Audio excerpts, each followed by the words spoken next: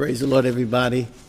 Pastor Fields here, and yes, it's a Wednesday evening, and it's time for Bible study.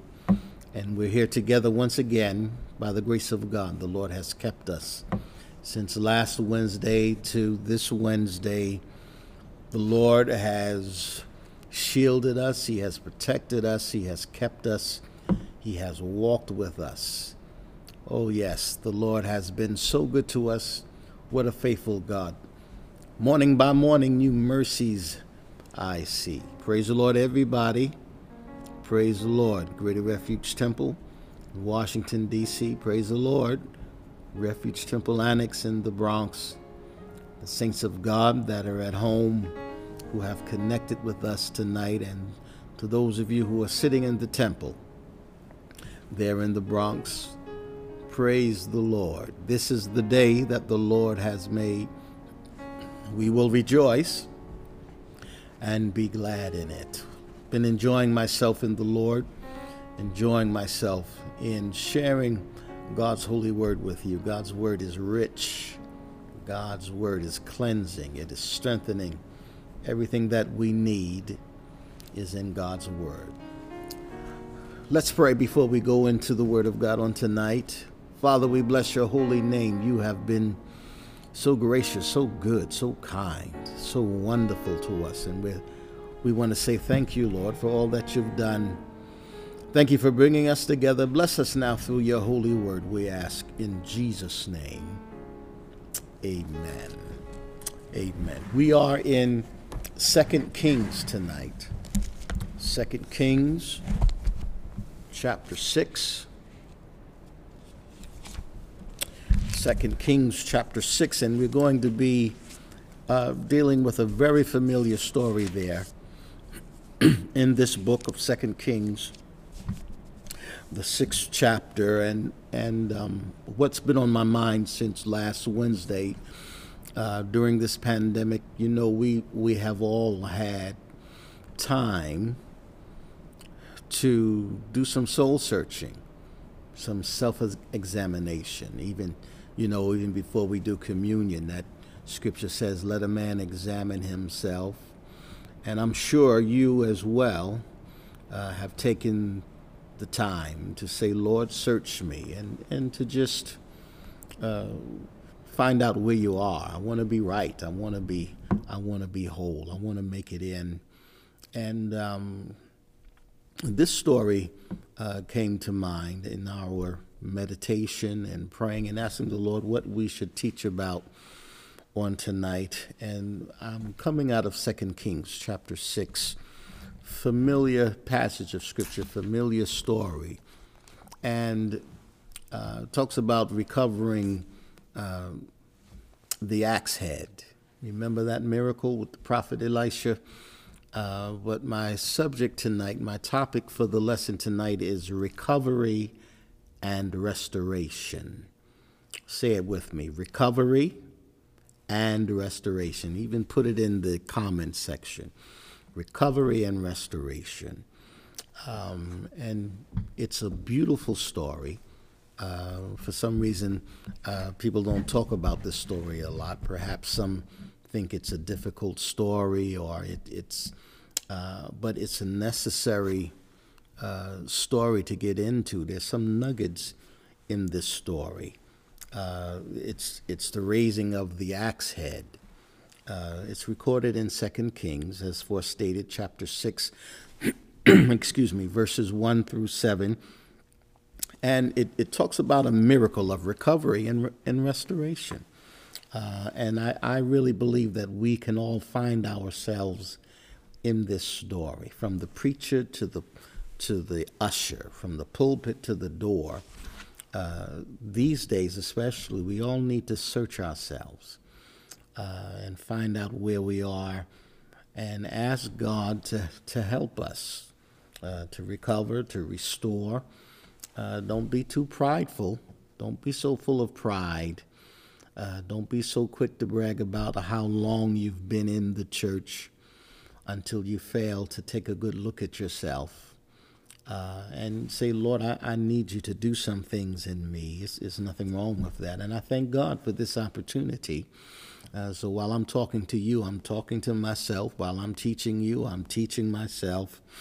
And I thank God that he's still able to perform the miracle of restoration and recovery. Yeah, he's still able.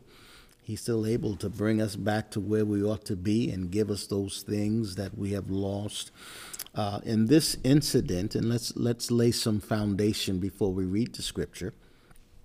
In this incident, Elisha, the prophet Elisha, he represents the Lord Jesus. And the company of prophets, according to history, and even in the book of Kings, you'll know that there were 70 sons of the prophets, 70 sons that followed the prophet. And those prophets that followed him will represent a company of workers in the ministry, let's say, Christian workers. And the axe head would represent the power of God, the power and the anointing and the enabling of the Holy Ghost. I know I just said a mouthful, but that's what the axe head represents: the power of God, the anointing of God, the Holy Spirit, the enabling of the Holy Ghost. And without it, our service in the kingdom would be ineffective. Can't do anything without the anointing. Can't do anything without God's Spirit on the inside of me. So here then, we're getting ready to get into a message for everyone, something that everyone can glean from. I don't care what your title is. I don't care how long you've been doing it. I don't care how old you are, how long you've been in the way. We can all take some time to look at ourselves, and it's a message for everyone that knows the power of God, that knows the anointing of God, that knows the power of God in service. And I don't mean in church service. I mean the power of God that manifests itself in the work of the Lord. And let's be for real, some perhaps have become ineffective. Some may have become bored or dry. And, it doesn't make sense to get into the word and not be real. So I'm not indicting anyone. I'm just laying the word of God out. And wherever the word of God finds you, hallelujah. If you have to say ouch, if you have to say hallelujah, if you have to say touch me, Lord, save me all over again, whatever it is, it's between you and God. My job is just to bring the word of God to you. But it's a message for all who know the power of God or who have known it. And perhaps for some reason you feel like you're ineffective, maybe out of touch. And for instance, there may be someone who has connected tonight. You're in a backslidden condition. I want to talk to you this evening from the Word of God. 2 Kings chapter 6, verses 1 through 7. Let's read the story. It's familiar. And the sons of the prophet said unto Elisha, Behold now, the place where we dwell with thee is too strait for us. Let us go, we pray thee, unto Jordan, and take thence every man a beam, and let us make us a place there where we may dwell. And he answered, Go ye. And one said, Be content, I pray thee, and go with thy servants. And he answered, I will go. So he went with them, and when they came to Jordan, they cut down wood. But as one was felling a beam, the axe head fell into the water. And he cried and said, Alas, master, excuse me, for it was borrowed. And the man of God said, Where fell it? And he showed him the place, and he cut down the stick and cast it in thither, and the iron did swim. Therefore said he, Take it up to thee. And he put out his hand and took it. Powerful story, wonderful miracle. I'm going to read it in the Common English Bible so you can understand the English a little bit better. Listen to it in the Common English Bible. The members of the group of prophets said to Elisha, "Look, the place where we now live under your authority is too small for us. Let us go to the Jordan River and each get a log from there. Then we can make a place to live there." And Elisha said, "Do it." One of them said, "Please come with us, your servants." Elisha said, "Okay, I'll go." So he went with them, and they came to the Jordan River and began cutting down trees. One of them was cutting down a tree when his axe head fell into the water, and he cried out, "Oh no, master, it was a borrowed axe." The man of God said, "Where did it fall?" He showed Elisha the place, and Elisha then cut a piece of wood, threw it into the river there, and the axe head floated up. "Lift it out," Elisha said. So the man then reached out and grabbed it. Here is the miracle, and it extends to us an opportunity to see how the Lord can restore, how the Lord can allow us to recover those things that we have lost. And in order to do this, there are three sections to this story, to this beautiful miracle that is expressed in the Word of God. Three sections, and I'm going to take it, pull it apart piece by piece. Hopefully we'll find some nuggets there. But there are three main sections in this story. Before this, I just want to cross-reference a scripture because it is important for me to focus on the fact that it really is God's will for us to be everything and all that we're supposed to be. If we're going to do the work, we need the proper tools, the proper attitude, and the proper strength. And let me explain proper strength, because the Bible tells us it's not by power, not by might, but by my spirit, saith the Lord. So when I say proper strength, I mean we have to do it under the unction of God's leading, his spirit, his power. Otherwise, we're wasting our time. And I say, brothers and sisters, whoever you are, wherever you work in the kingdom, if you're not doing it for Christ, if you're not doing it under his authority, and if you're not doing it with his power working in you, then you're wasting your time. Only what you do for Christ will last.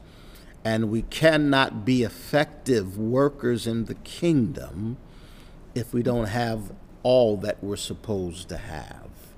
I want you to hear a word that Paul speaks to Timothy in 2 Timothy chapter 3, verse 5. These words, "Having a form of godliness, but denying the power thereof, from such turn away." Let's go into our anchor scripture and the first section of this miracle story. I'll take chapter 6, 2 Kings, verses 1 through 4.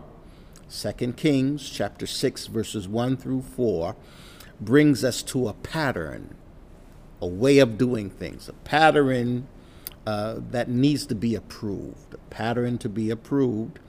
And these four verses, and I'll read it for you, chapter 6 of 2 Kings, verses 1, 2, 3, and 4. "And the sons of the prophets said unto Elisha, Behold now, the place where we dwell with thee is too strait or too small for us. Let us go, we pray thee, unto Jordan, and take thence every man a beam or a log, and let us make us a place there where we may dwell. And he answered, Go ye. He answered, Do it. One said, Be content, I pray thee, and go with thy servants. And he answered, I will go. So he went with them, and when they came to Jordan, they cut down wood. So here we have a pattern of wholehearted service and a picture of what Christian service, or a service that is to be done by a believer, a child of God, should be. Notice the following characteristics that are pointed out They were a company of prophets. That's in verse 1. They were a company. The sons of the prophets said to Elijah, this place is too small. They were all together. They were all disciples of the prophet. They were all disciples of Elisha. So the first qualification for proper service in the kingdom is a relationship with the master. Remember, I told you Elisha represents Christ in this story, and they were all with him. They all had a relationship with him. The sons of the prophets said, hallelujah. So there's a company of prophets, disciples, and they had a relationship with the prophet. So that's the first qualification. The second is that they met with Elisha, I should say. And here is an idea of fellowship. I have in my notes, here is an idea of fellowship and communion, which is essential for effective service. They were there. They were working. They had a mind to work. They had a relationship with the master. And in order to have effective service, you have to commune and fellowship with your master, with the Lord. I'm going to take you to St. John, chapter 15. St. John 15:4. He says, abide in me, and I in you, as the branch cannot bear fruit of itself except it abide in the vine. No more can ye except ye abide in me. You can't do the work if you're not going to be close to the master. Doesn't make sense to work in the kingdom or call yourself a child of God, or to say I'm going to do this or do that, and not take time to develop a fellowship with the master. It is important.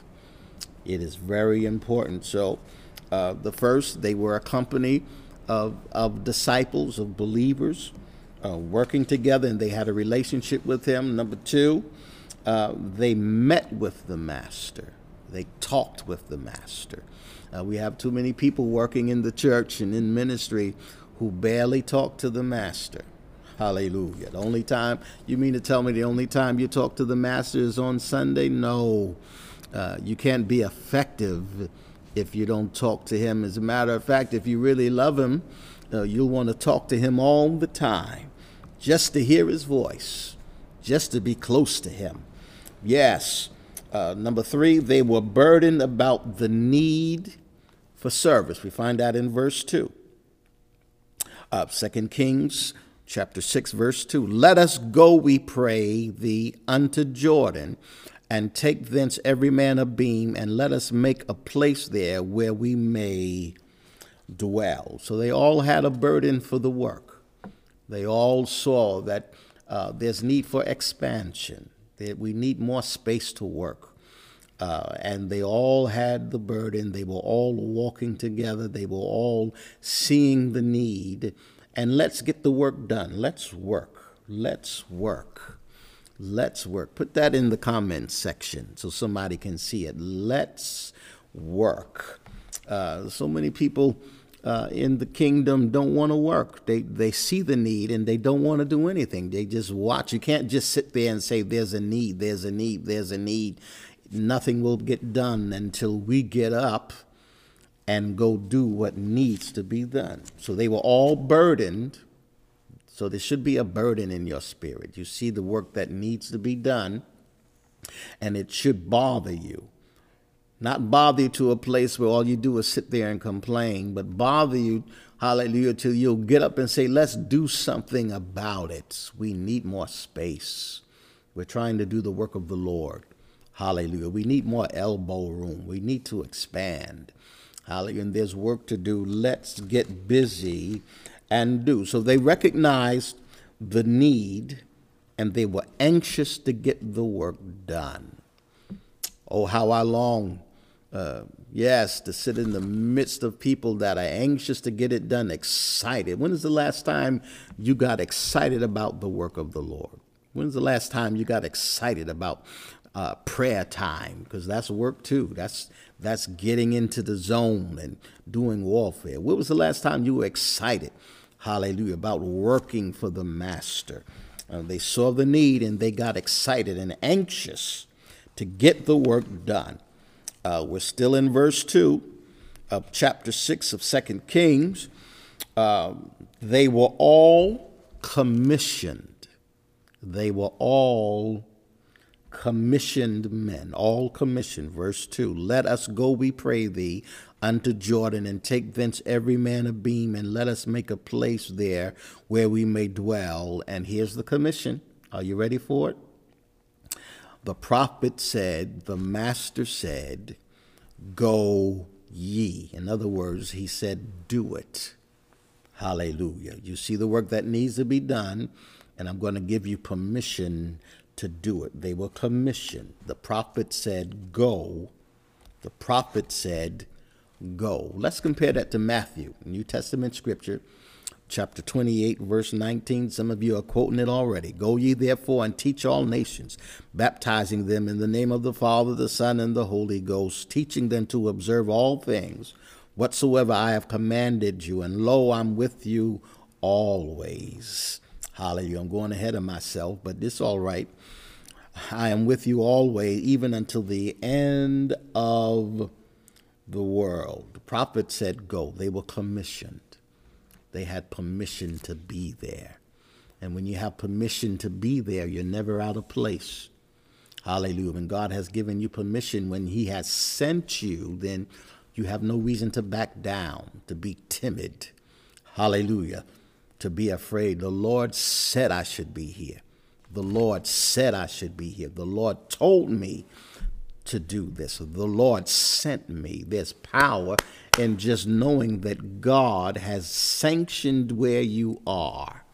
Hallelujah. And when you know God has sent you, people can't chase you away so quickly. They can't make you change your mind, because I heard God say, go do it. Hallelujah. And if God tells you to do it, go do it. We taught the other week about doing what God tells you to do. So the fifth thing we understand here in this first segment, verses 1 through 4, and it's a pattern that needs to be approved. Hallelujah. We've entitled it, they realize their dependence upon the master. I got to take you back to verse 3 now, where it says, one said, be content, I pray thee, and go with thy servants. Lord, I don't want to go.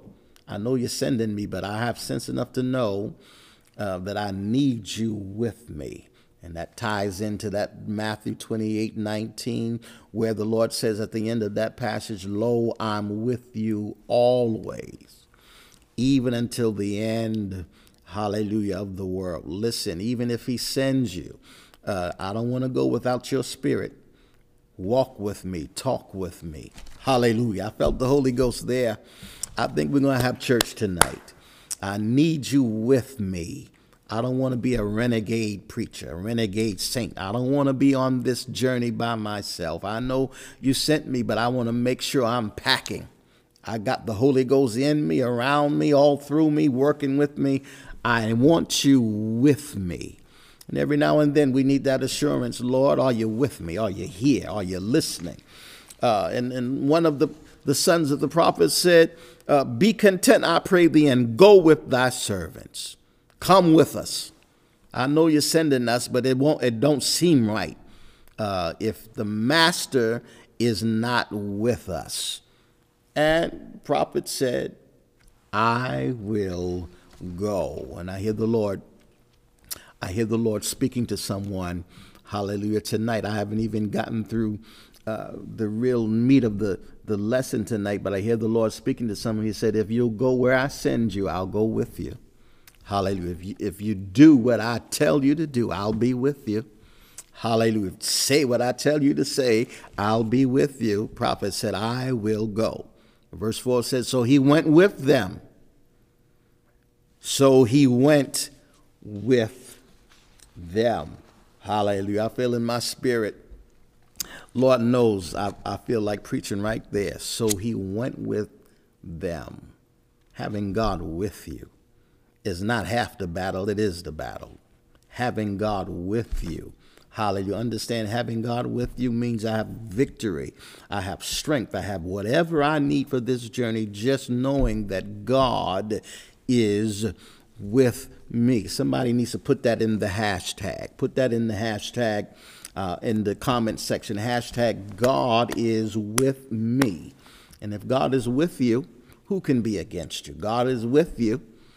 Who can tear you down? If God is with you, hallelujah, He's more than the whole world that is against you. God is with me. Put it in the comment section.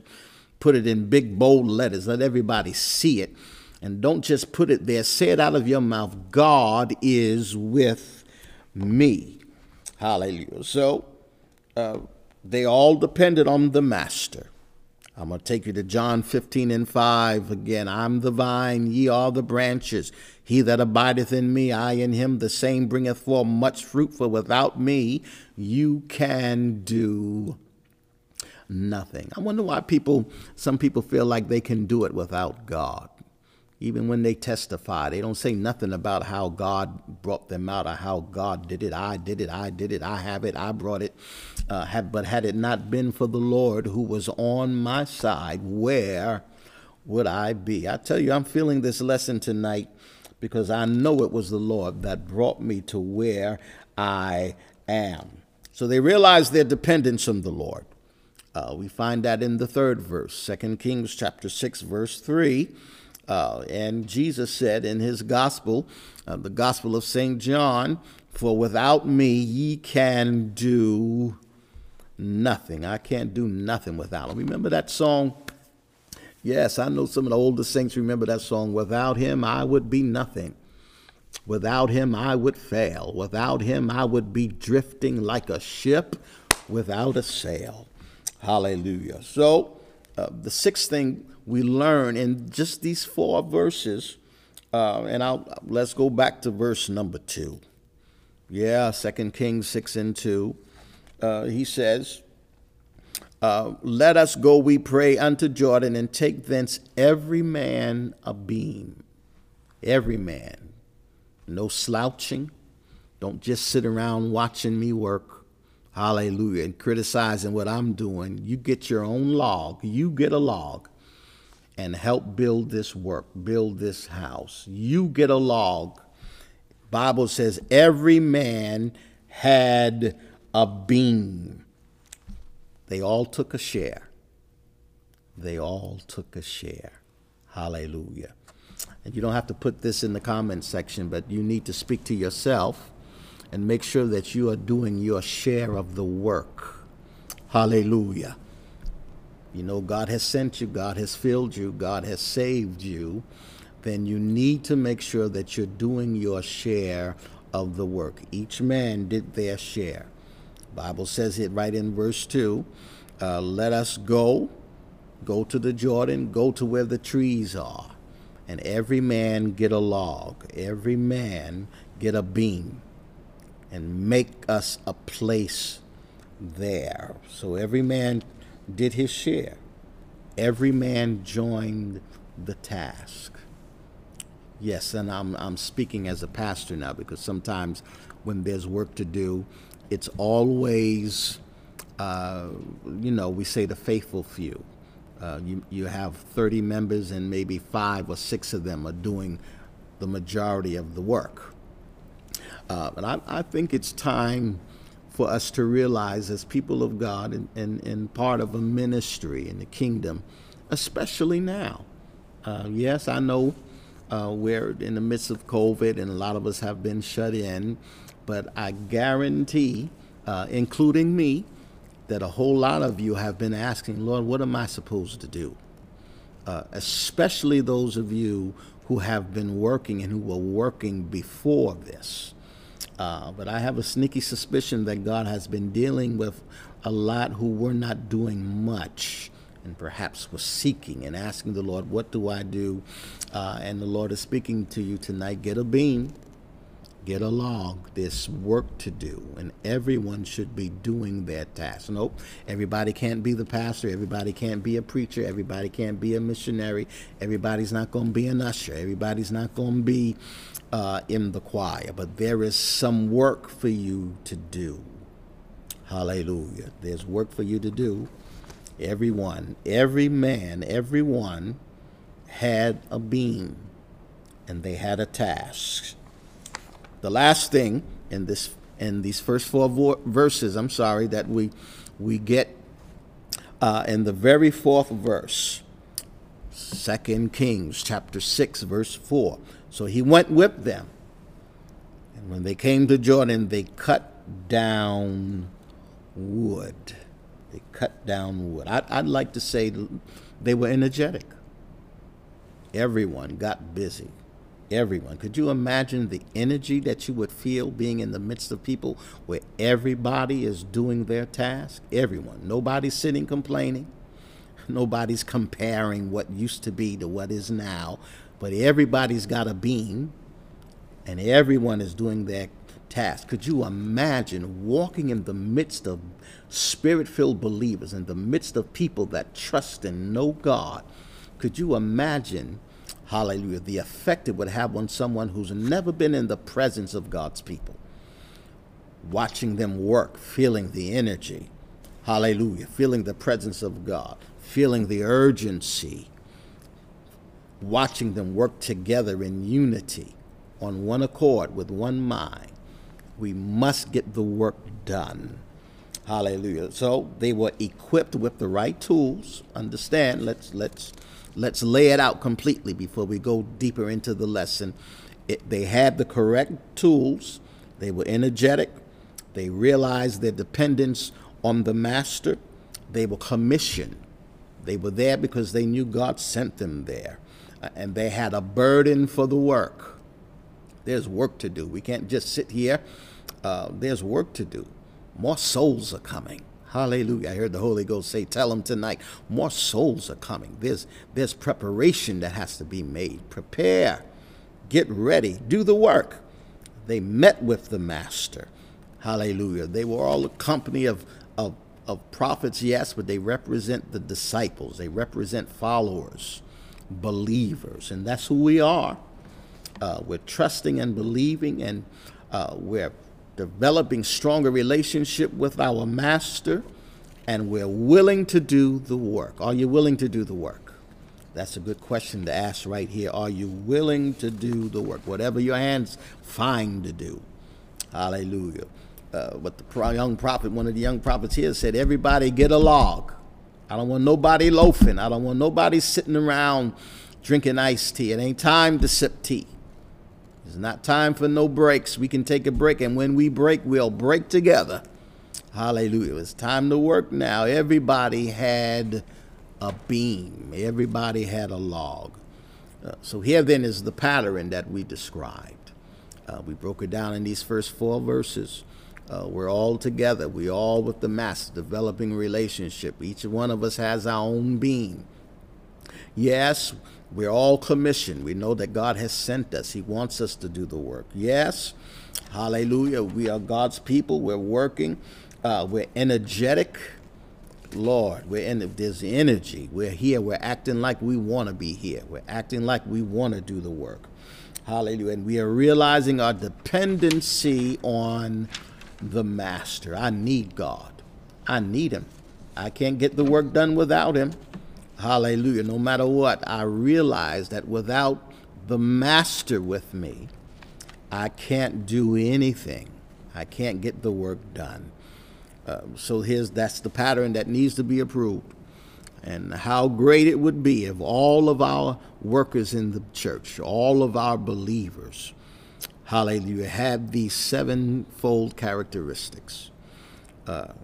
In every story, although we lay out the specifics, and although we lay out what's needed to get the work done, although we can break down all of these characteristics, and trusting God, relationship with God, being energetic, wanting to do the work, although we lay all of these things out, there's some things that need to be avoided. There's some dangers that we need to talk about concerning the work, concerning the kingdom.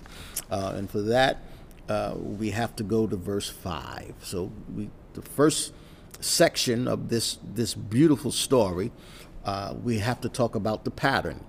That's the foundation, how it should be done. And we've done that. Now we should discuss the dangers that should be avoided, the peril that must be avoided. In verse 5, chapter 6 of 2 Kings, you'll find these words. But as one was felling a beam, one is cutting down a tree, the axe head fell into the water. And he cried and said, Alas, master, for it was borrowed. So he's cutting down, one of the servants, one of the prophets is cutting down the beam, cutting a tree, so he can get his log. And the axe head falls into the water. And he cries out, Lord, the axe that I'm using was a borrowed axe. And it's fallen into the water. And now they're at the Jordan, they're in the Jordan River. I don't know if you've ever been to the Jordan River. I have. Lady Fields and I have traveled to Israel, and the Jordan River is dirty. You cannot see the bottom of the Jordan River. When you stand in the Jordan River, it's grimy and slimy. And I understand why Naaman fussed so much when the prophet told him to go dip 7 times in the Jordan River. Ugh. So you could imagine, here they are at the Jordan River cutting trees, cutting to get logs so they can get a larger place, and the axe head falls in the water. And dirty Jordan River. I'm just going to let that marinate for a while. So, So, and I hear you talking, well, why didn't he just grab the axe head? Don't know how deep the water was, and I don't know how quick he would have been to reach into that dirty water. There's a message right there. I'm coming back to you. I'm going to come back to you before we end this lesson. So, here's the peril to be avoided, because the axe head slips off. So it tells us that one worker loses his axe head, the sharp cutting edge of all his service. That was his instrument, the cutting edge, the axe head, the axe head, the cutting edge. How can I get my work done without an axe head? And let's go back to the beginning, because we said that Elisha represents Jesus. The company of the prophets represent the workers in the church, you and I, and the axe head represents power, the anointing, the Holy Spirit, the enabling of God's Holy Spirit. And he loses it, and it drops in the nasty waters of the Jordan River. Listen, he didn't lose his handle. He lost the axe head. And from a distance, if you were looking from a distance, it might have looked like he didn't lose anything. He could have kept going away. He wouldn't have gotten any work done, because there was no power. There was no axe head. There was no anointing. But from afar off, it might have appeared as though his equipment was complete. From afar off, it looks good. It looks right. But he lost his power. It was not complete. He was not complete. He lost his power. He lost his power. Hallelujah. He lost his anointing. Thank you, Jesus. He lost his joy. He lost his strength. Take you to Zechariah chapter 4, verse 6. It says, Then he answered and spake unto me, saying, This is the word of the Lord unto Zerubbabel, saying, Not by might, nor by power, but by my spirit, saith the Lord of hosts. He lost the power. and he couldn't finish the work because the axe head was no longer there. How many, I wonder, are trying to do the work without an axe head? The axe head has fallen, fell a long time ago. And from afar off, it may look like you're doing something, but you're really not getting anything done. How foolish it would have been. Think about this. How foolish it would have been for him to keep on working. How foolish. And I'm saying how foolish, but how foolish it is, but how true it is also that there are a lot of people who are looking. I shouldn't say looking. They're trying to do the work, and people are looking from afar off, and it looks like they have it together, but they lost the axe head a while ago. My God. Help me with this lesson, Lord. He was working well, but gradually the axe head slipped down the handle of the axe into the water. He's working, and it slips down and comes off the handle. Gradually in the water. Now, I'm saying gradually because while he was hammering away, he may have noticed that it was slipping. Maybe continued pushing it back. It's slipping. He didn't take enough time, perhaps, to make sure that the axe head was secure. Didn't spend enough time. And the axe head represents power, the anointing, the moving of the Holy Ghost. Right? And sometimes you may sense something is wrong, but you don't really take time to check. You just keep on hammering, keep on working. And it's a gradual. Slipping is a gradual thing. Gradually, the axe head slipped down the handle of the axe. Listen to what I'm saying. Gradually, the axe head slipped down the handle of the axe into the water. It's a gradual thing. It's a gradual process. People don't backslide overnight. People in church don't get weak overnight. People don't become ineffective overnight. He lost his power, and he lost his effectiveness. Wow. Let's dig deeper. Can we dig deeper into the Word of God tonight? Come with me. I'm not going to hurt you. I'm talking to myself too. I got to make sure I got all the power I need.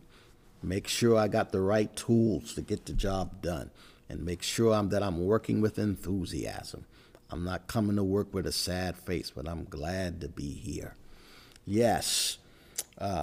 So the first thing, he lost his power while he was working. He lost his power while he was working. Yes, I want to take you to 1 Kings chapter 20, verse 40.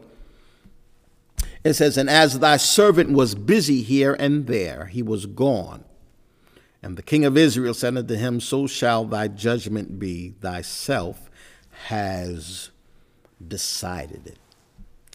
Thy servant was busy here and there, here and there, here and there. He was gone. And the king of Israel said unto him, So shall thy judgment be. Thyself has decided it. The second thing I want to bring to your attention is that perhaps he was working too energetically.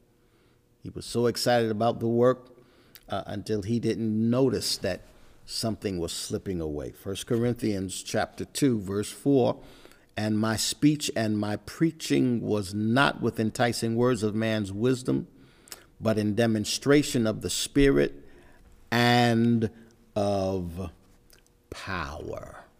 And that is an appropriate scripture to read, because sometimes people just think because they jump up and down a few times and they can speak loud, that's an anointing, and not really understanding that the power has left. The axe has slipped into the water, but they're still yelling and still jumping, but there's no power there. Remember Samson?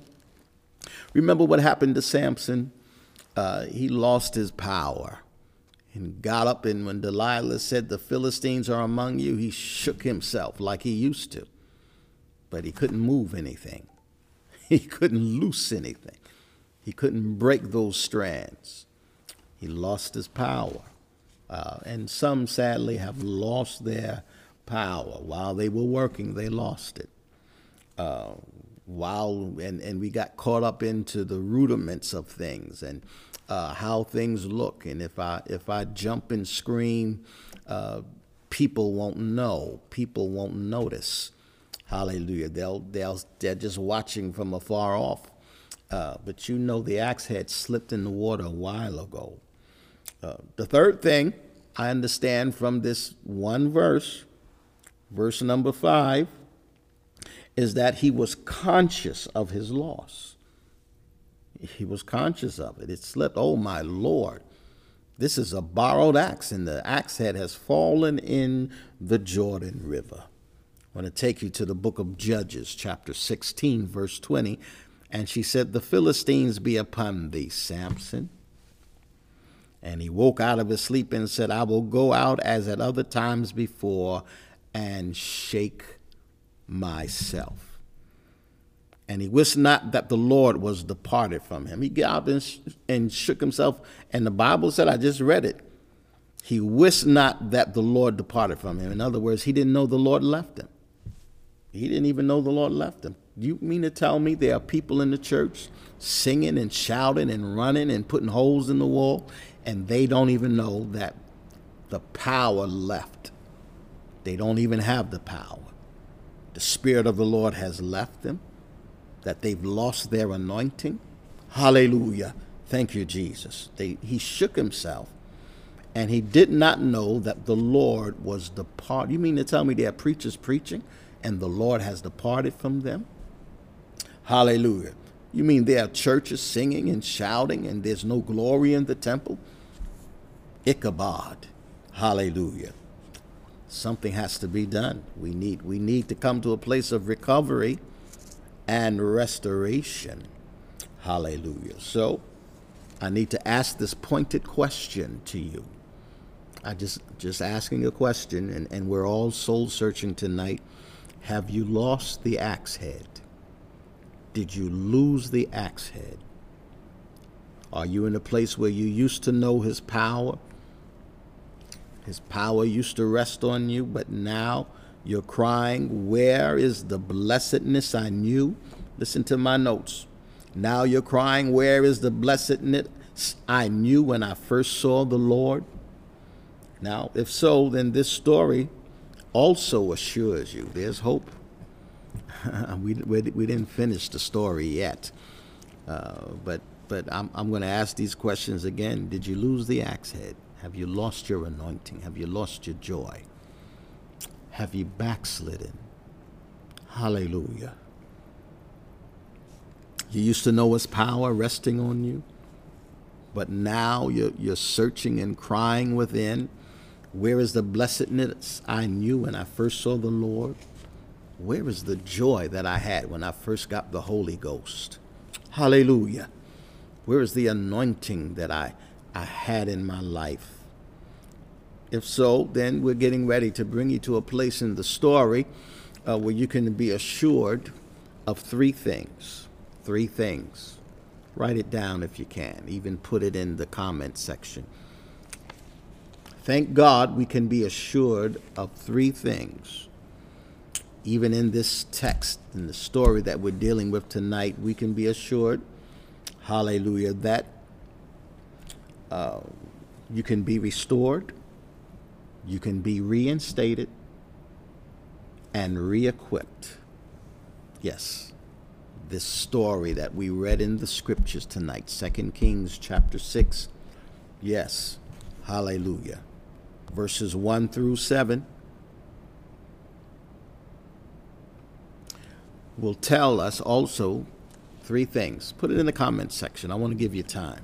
You can be restored, reinstated, and re-equipped.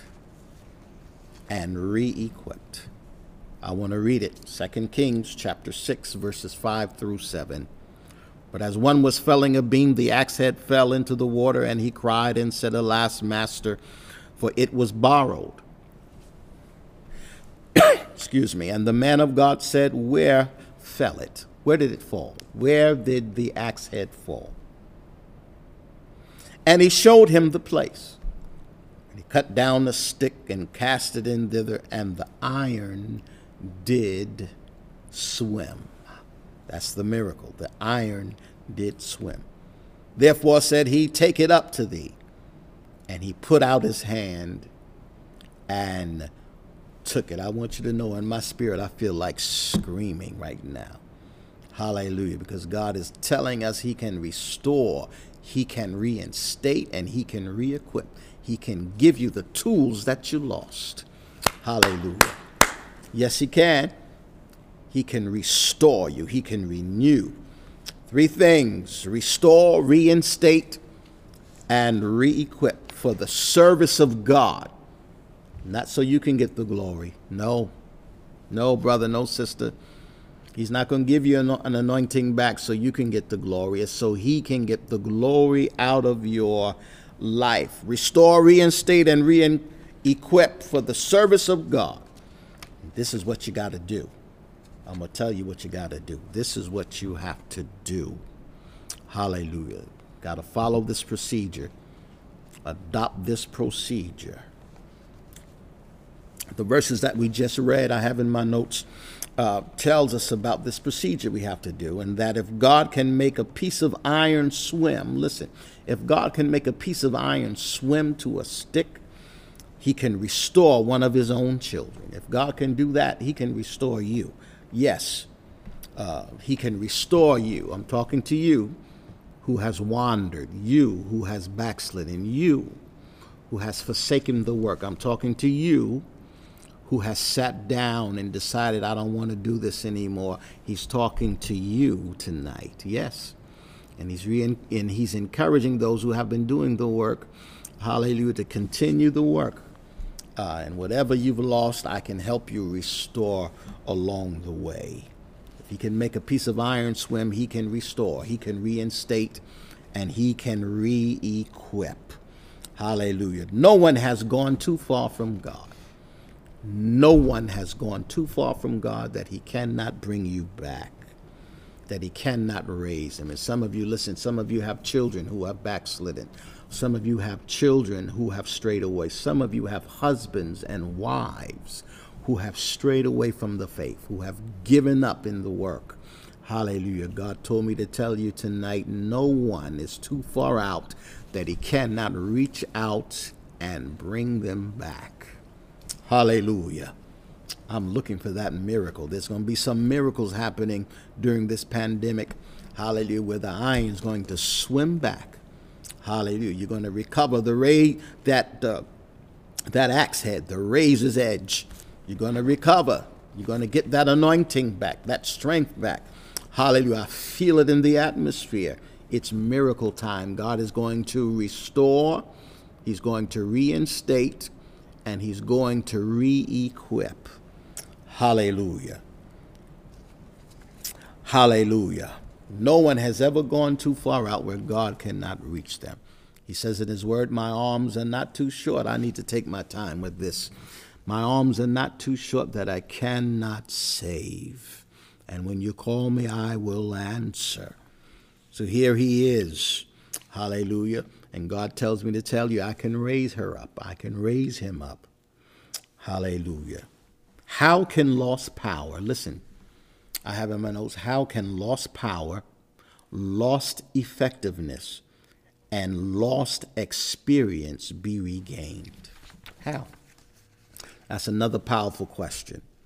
How can lost power, lost effectiveness, I've lost the anointing, I've lost my effectiveness, and lost experience of God be regained? How can I get this back, Lord?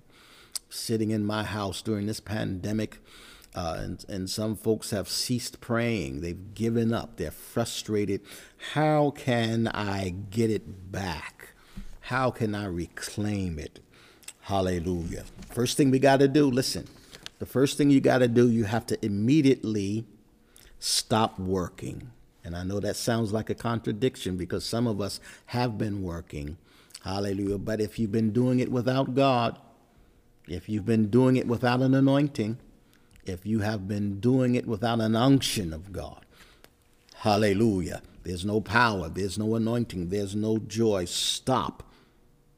That's what the man did. He said, I'm not going to fake it. I'm not going to just keep going like this and like that. When I've lost the axe head, I can't finish the work without the axe head, without the razor, without the Holy Ghost, without the anointing, without the power, without the joy. I can't continue the work without that. Hallelujah. The man did that. The prophet did that. He stopped doing what he was doing. Listen, it would have been foolish to try to work without the axe head. One reason why there's so much frustration is because people are trying to do it without God. God, I hear you. Doing it without the anointing. Doing it without an unction. Trying to function without the Holy Ghost. You cannot do it. Jesus said, stay until. I want to read something out of the book of Luke. I'm so excited. I'm rushing ahead of myself, but I'm having a good time. If you're not, I'm having a good time all by myself. Listen, Luke 24:49 says, and behold, I send the promise of my Father upon you.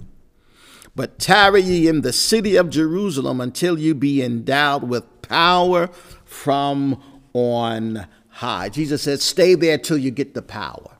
Don't do nothing else until you get the power. And that's what I'm saying to you. You've been preaching and teaching and singing, and without no power, without no anointing, you've lost the razor's edge. You've lost the axe head. Stop right there. Hallelujah. And stay where you are until you be endowed with power. Lift your hands right where you are and say, Lord, touch me all over again. I lost it.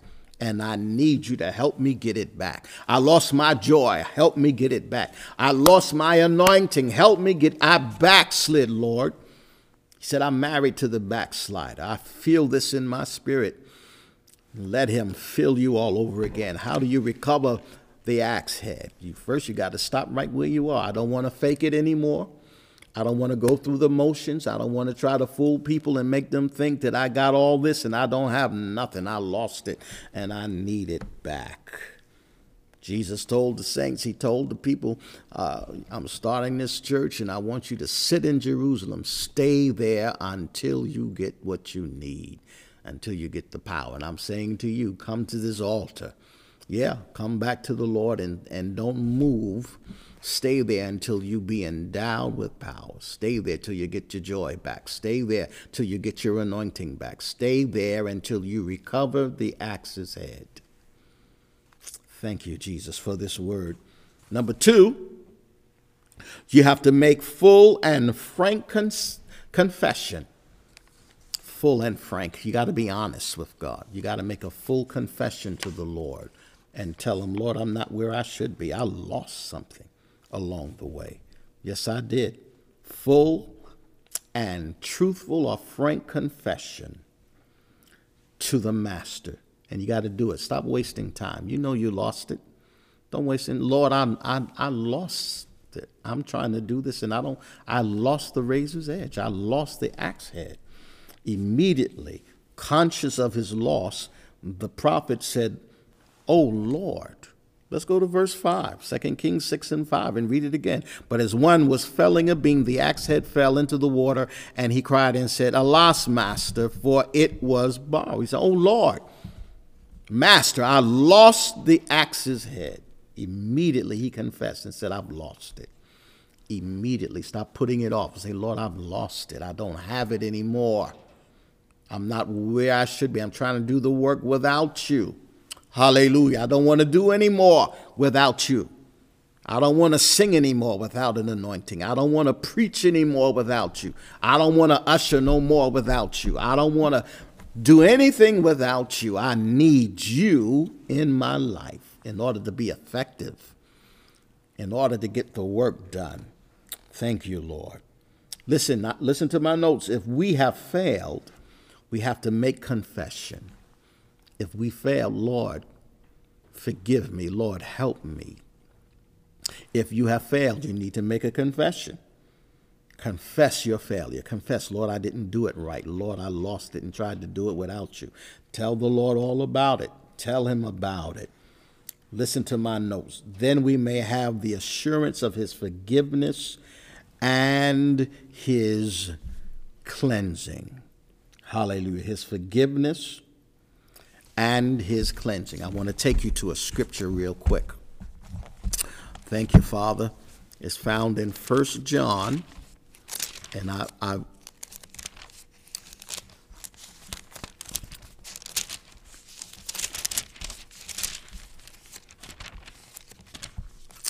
thank you, Jesus. Yes. It's found in 1 John. I want to find the right place. Chapter 1.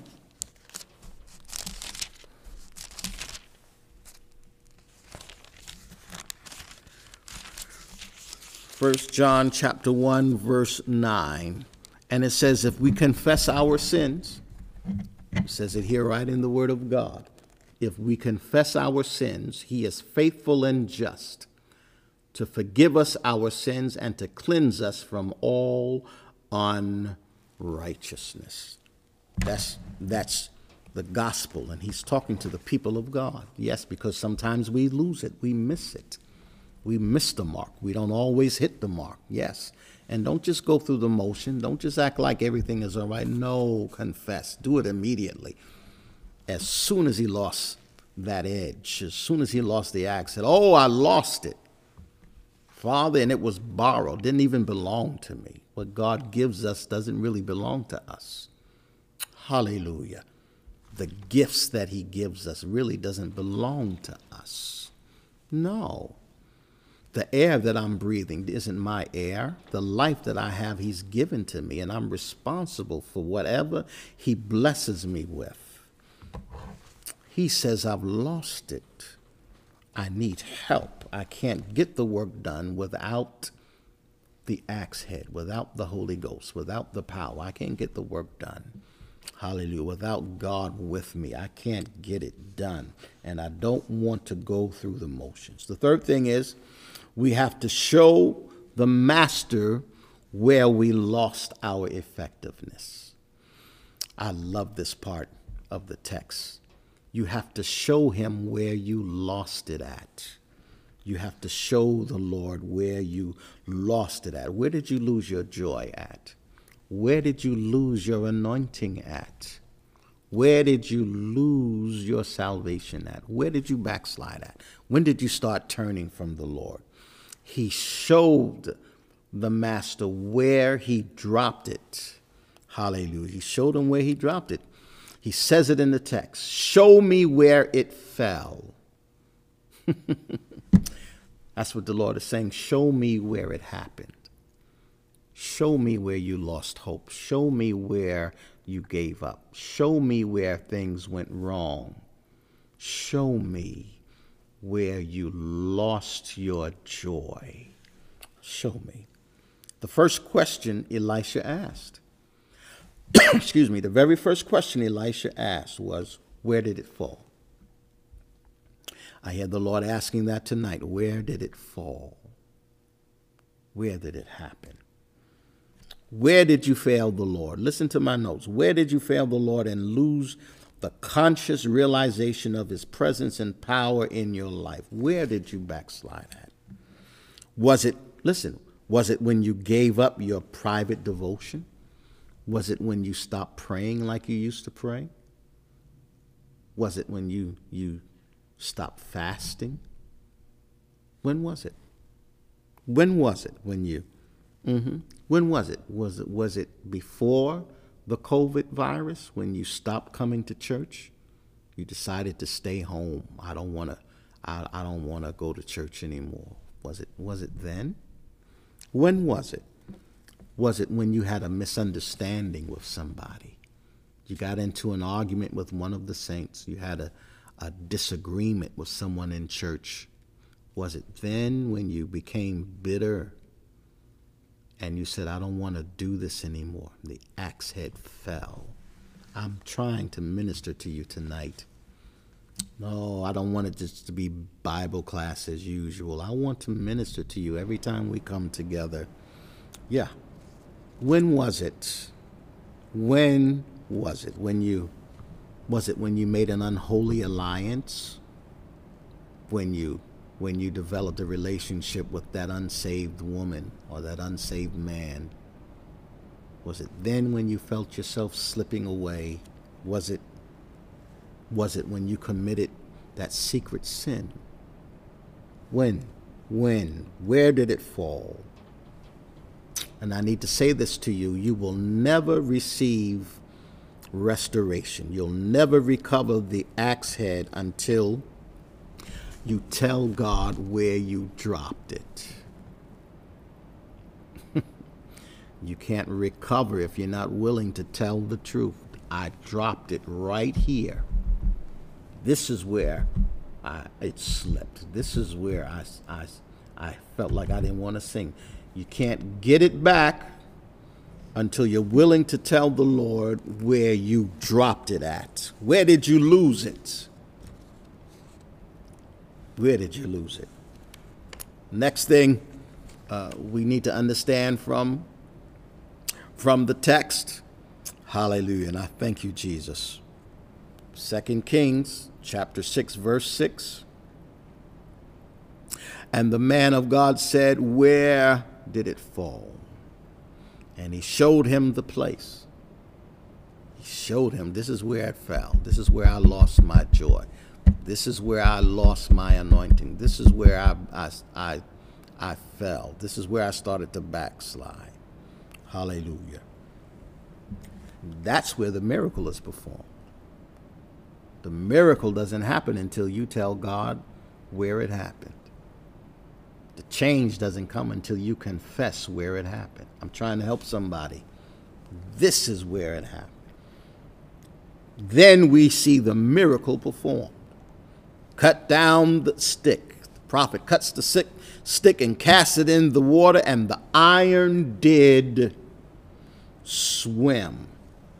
So verse 6 tells us that Elisha performs a miracle by the use of a stick. And the way back to God, the use of a stick shows us the way back to God.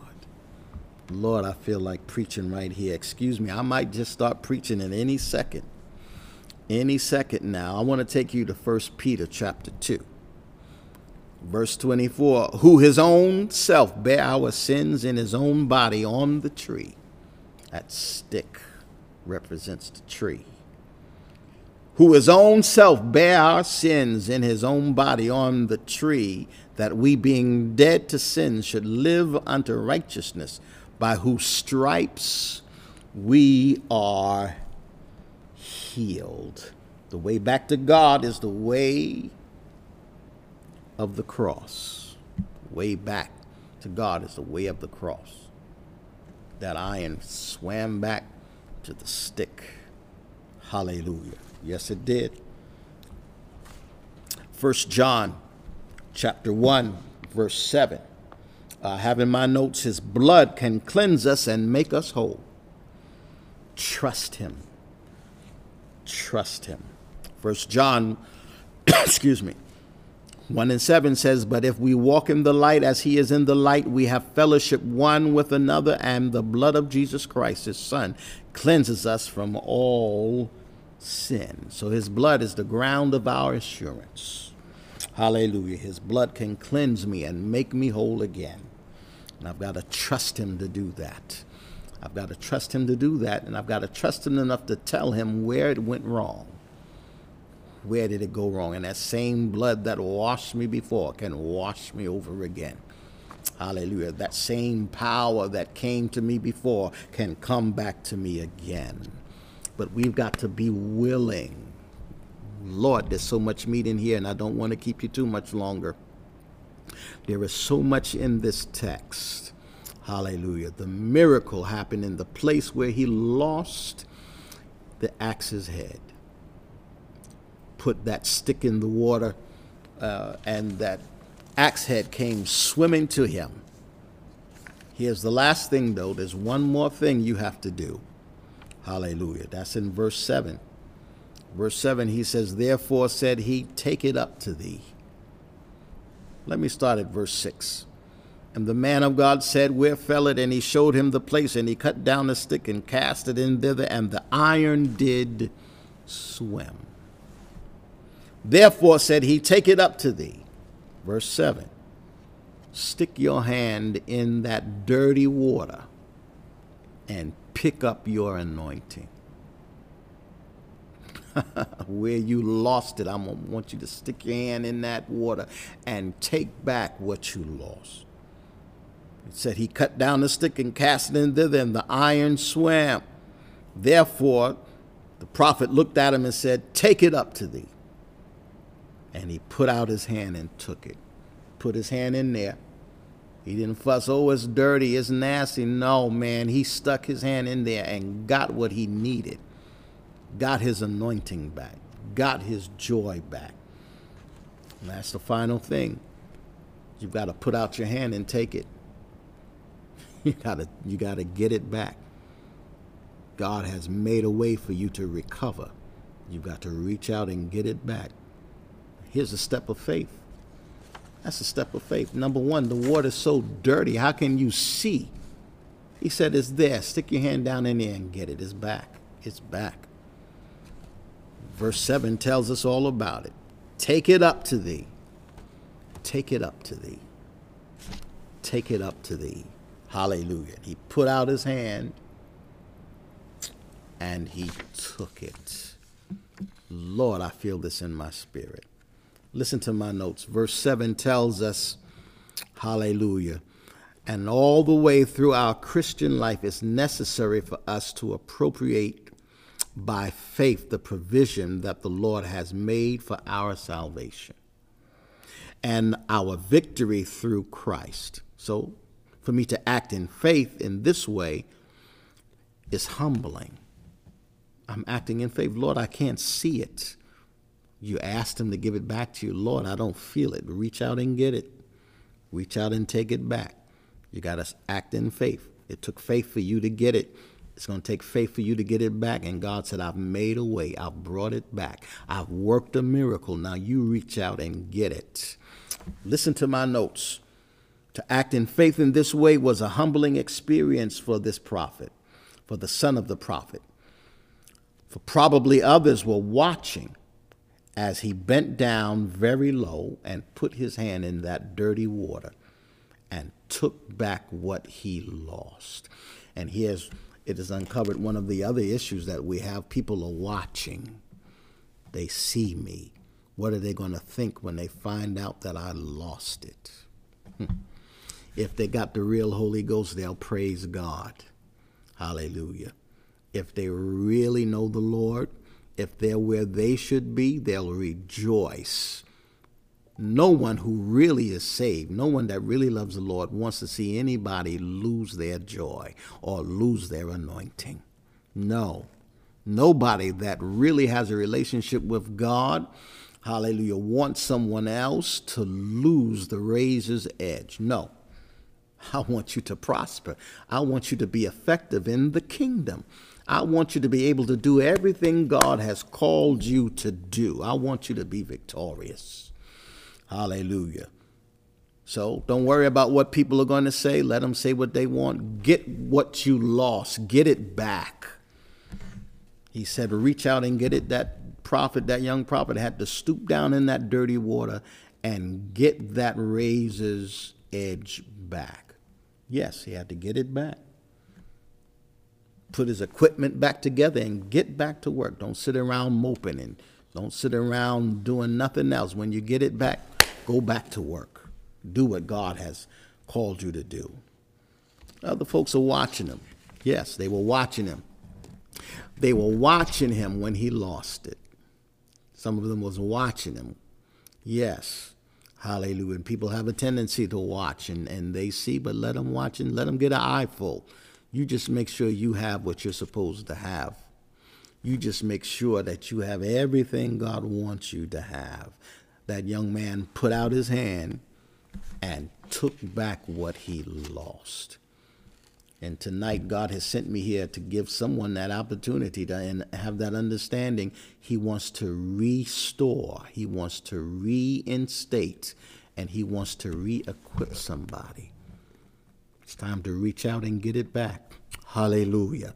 Forget about who's watching, who's talking. Forget about people and get back what you lost. I have in my notes, it says, what a glorious thing it is when, having failed the Lord, we are prepared to take these steps. Hallelujah. It's glorious. After having failed, after coming to a place of knowing I'm not where I should be and I don't have everything I need. My equipment is faulty. I'm slipping. My joy has slipped. My anointing, I've lost my anointing. Isn't it wonderful that we have a God that can restore us, that can reinstate us, and that can re-equip us? Hallelujah. But you got to be prepared to take these steps. You can't be so full of pride, and you can't be so willing to cheat God or to cheat yourself. Make sure you're where you should be. Make sure you have everything. Make sure it's God and not you. Make sure. What's wrong with that? Make sure. He lost it. As soon as he lost it, he cried out. He could have easily, because, they were spread out. You can't chop trees down right next to each other. They were spread out. They were social distancing. So one tree wouldn't fall on the other. Somebody could have looked and said, oh, he's getting a lot of work done. He could have faked it. But he chose to be truthful and say, I lost it. I need you to help me get it back. I'm not going to keep you long tonight, but I do have some closing thoughts. And for my closing thoughts, I want to take you to another Old Testament scripture tonight.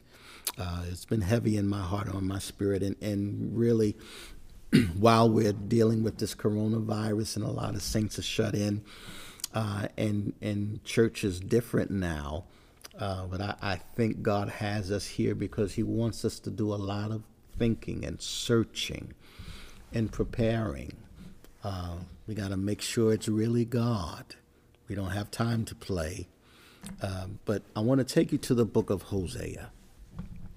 And I'm going to give you time to turn there. Turn to the book of Hosea, chapter 14. And I'm going to deal in my closing, and I won't spend a lot of time there. But the book of Hosea, prophet Hosea, chapter 14, the first 7 verses there. And, the book of Hosea talks about God's judgment, and it talks about God's redeeming love, his judgment and his redeeming love. So, and understand the history in our closing out. The prophet is attempting to call the Israelites to repentance. I need you to repent. He cries out to them, repent from your idol worship. You have turned away from Jehovah and you're worshiping idols. You're worshiping idols. He's talking to the church, talking to the people of God. You have all of these blessings. You have all of this God has prepared for you. And not only had they turned to idolatry, but when you read the book of Hosea, you get the feeling that they persisted in it. They were just outright with it. Preachers telling them to stop worshiping idols, and they continue. I'm going to do this anyway. Yeah, I'll go to church. I'll pay my tithes, but I'm going to worship. I got my idol at home, and I'm going to worship my idol. And he's calling them to repentance for their persistence in idolatry and their wickedness.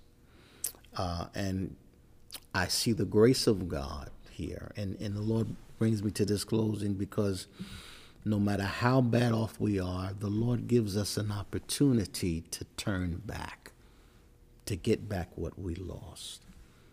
They're in idolatry. They're wicked. There's some wicked folk, and these are his children. There's people in church that struggle with who they worship.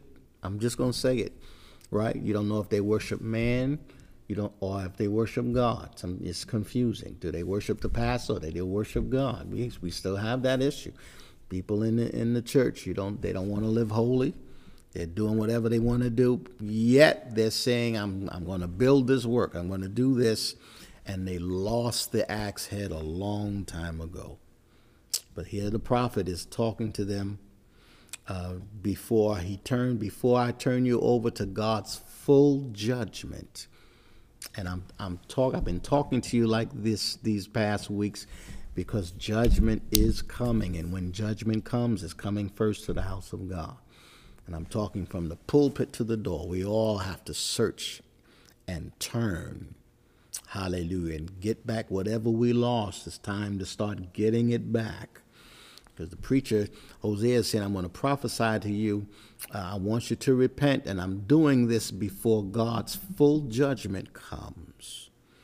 Listen, and this is what he says, something like this. O Israel, return unto the Lord thy God, though their sins were their downfall.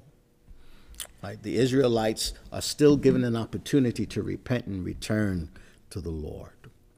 So here's the job of the preacher in the 21st century, is to talk not only to sinners, but to talk to the people of God and get us to turn back to God. Make sure we get everything back that we've lost and that we're doing everything God wants us to do before judgment comes. But listen to my notes. Listen to what I put in my notes. God wanted more than meaningless sacrifice. And what makes my praise, what makes my sacrifice meaningless is when I start putting other things before God. When I put the world before God.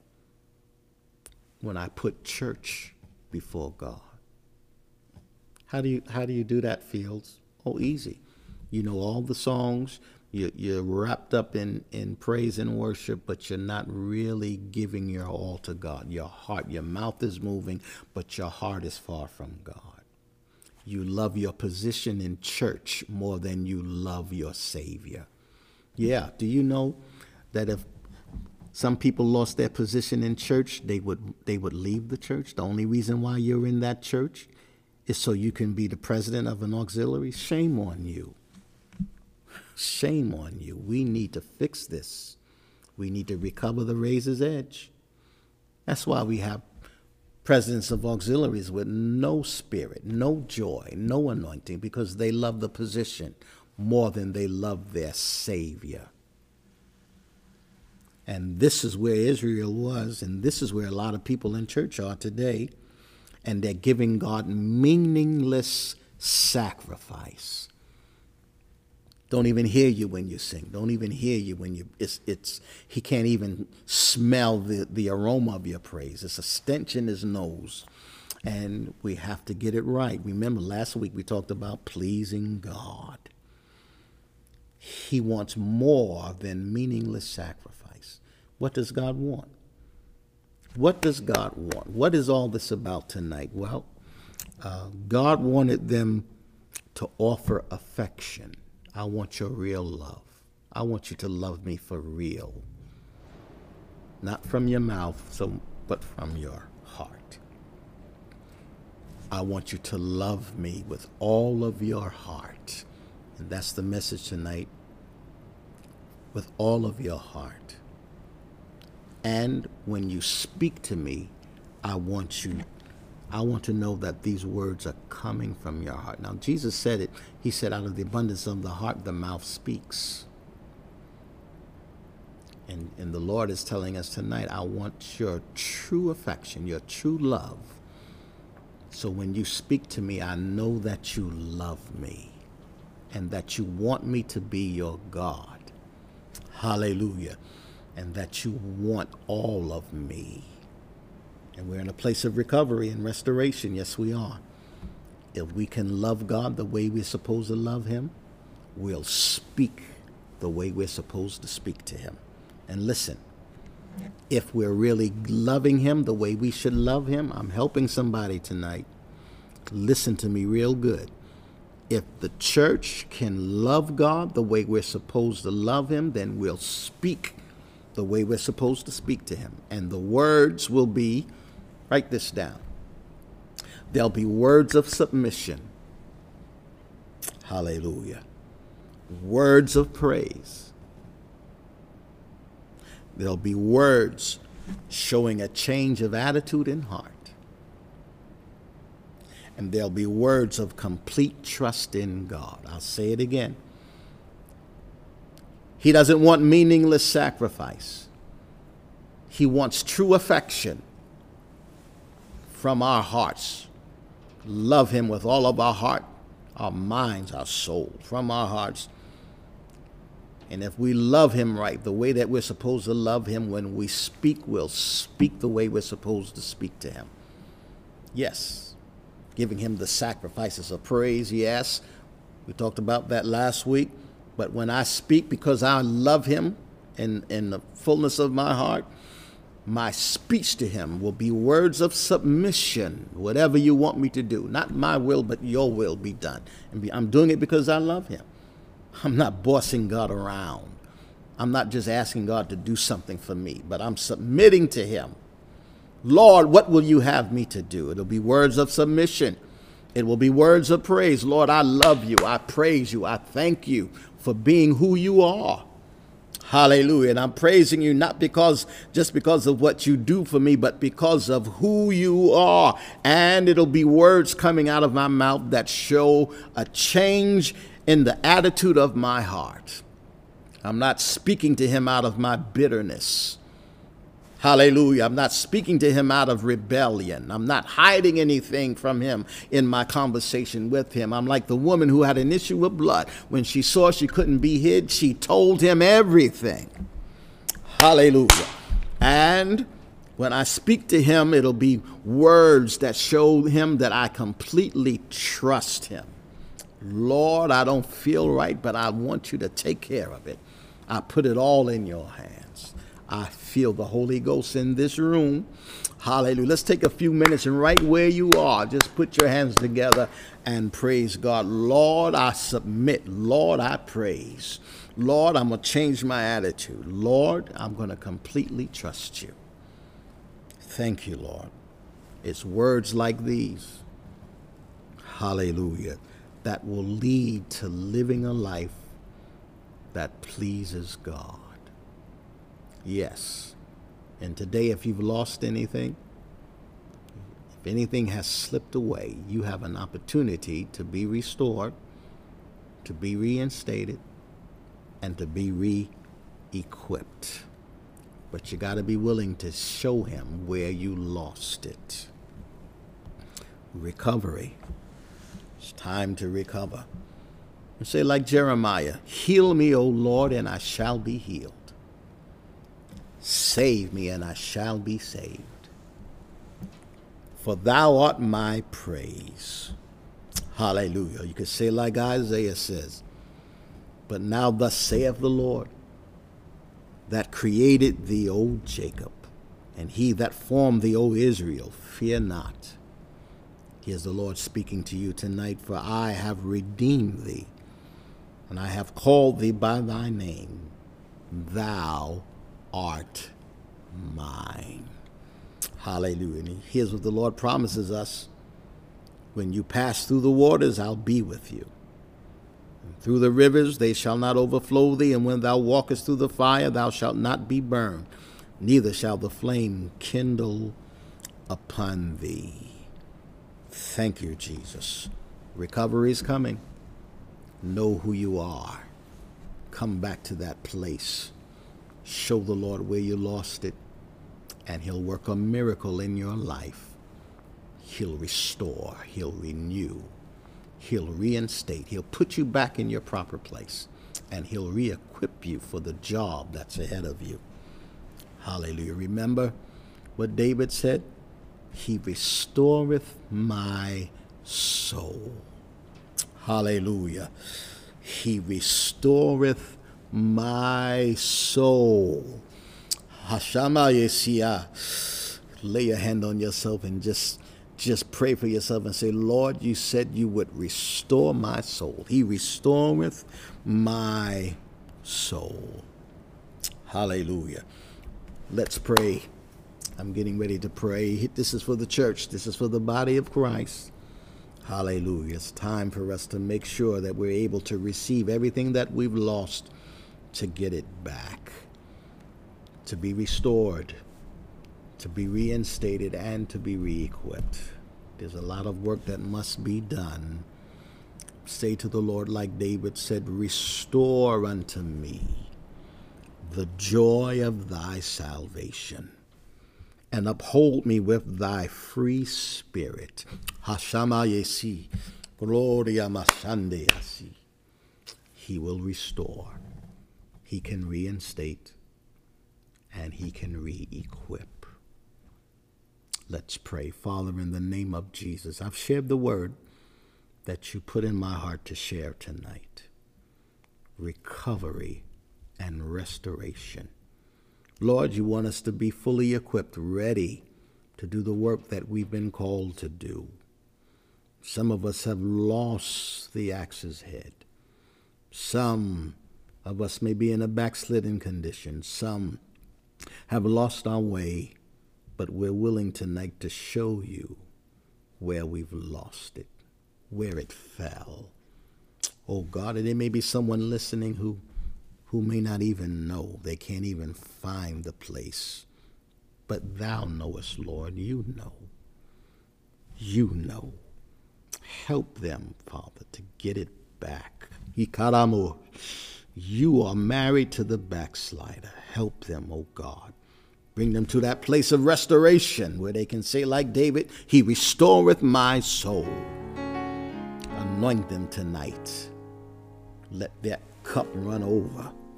In the name of Jesus, I pray for my brother and my sister right now, that everything that they've lost will be restored back to them. In Jesus' name. Say it with me, won't you? In Jesus' name. Amen. The Lord bless you. I feel this in my spirit tonight. I really do. I love the saints of God. I love the people of God.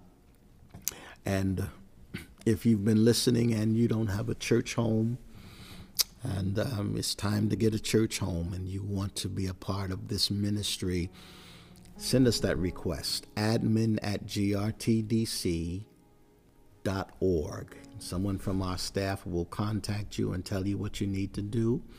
You might want to be a part of our cyber church, a part of this, and you can certainly be a part of the cyber church, the RTDC cyber church, and we can help you find a church home in your area, or we'll just keep you connected with us. If you're living in the Bronx or the New York area and you need a church home, we'll be glad to have you. Send that request, again, admin@grtdc.org. And we'll connect you with Refuge Temple Annex in the Bronx. Yes, and we'll have Sister Newton reach out to you. She's the church administrator there. She'll reach out to you and she'll connect you with someone, and we'll tell you what you need to do. And I thank God for our administrators. Lady Fields works very hard and diligent here in the church office, and the GRTDC team, and we have Sister Newton in New York that takes care of things up there, with administration, and we're so grateful to have people who are diligently working, and they'll reach out to you. We have staff that will reach out to you and tell you what you need to do. You want to be baptized, send that request, and we'll make sure we get it done. We'll baptize you in Jesus' name for the remission of your sins, and you shall receive the gift of the Holy Ghost. The Lord bless you. You want to make a donation, you want to pay your tithes or give an offering, you can do so tonight. Technician will put that on the screen for you. Now we have changed our number that you would text to. It's on the screen. The new number is on the screen. Or you can download the app, Ministry One app. You can do that. Download the app on your smartphone and look for Greater Refuge Temple DC, and it'll download and it'll come up, and you'll see. You'll also have in the palm of your hand mixture of sermons and Bible study lessons that I've taught all in the palm of your hand. Anytime you want, you can go to the message, a church service, or a Bible study. And those of you who are at the annex now, they'll pass a basket, or you may use Givelify to give your donation. We'll be glad to receive your tithes and offerings.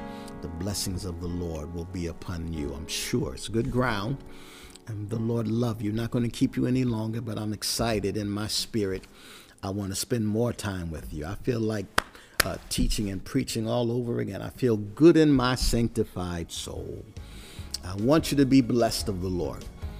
Until we meet again, the Lord says so. We'll come back together again next Wednesday. But until then, I want you to be careful, be prayerful, and be holy. Shalom, shalom.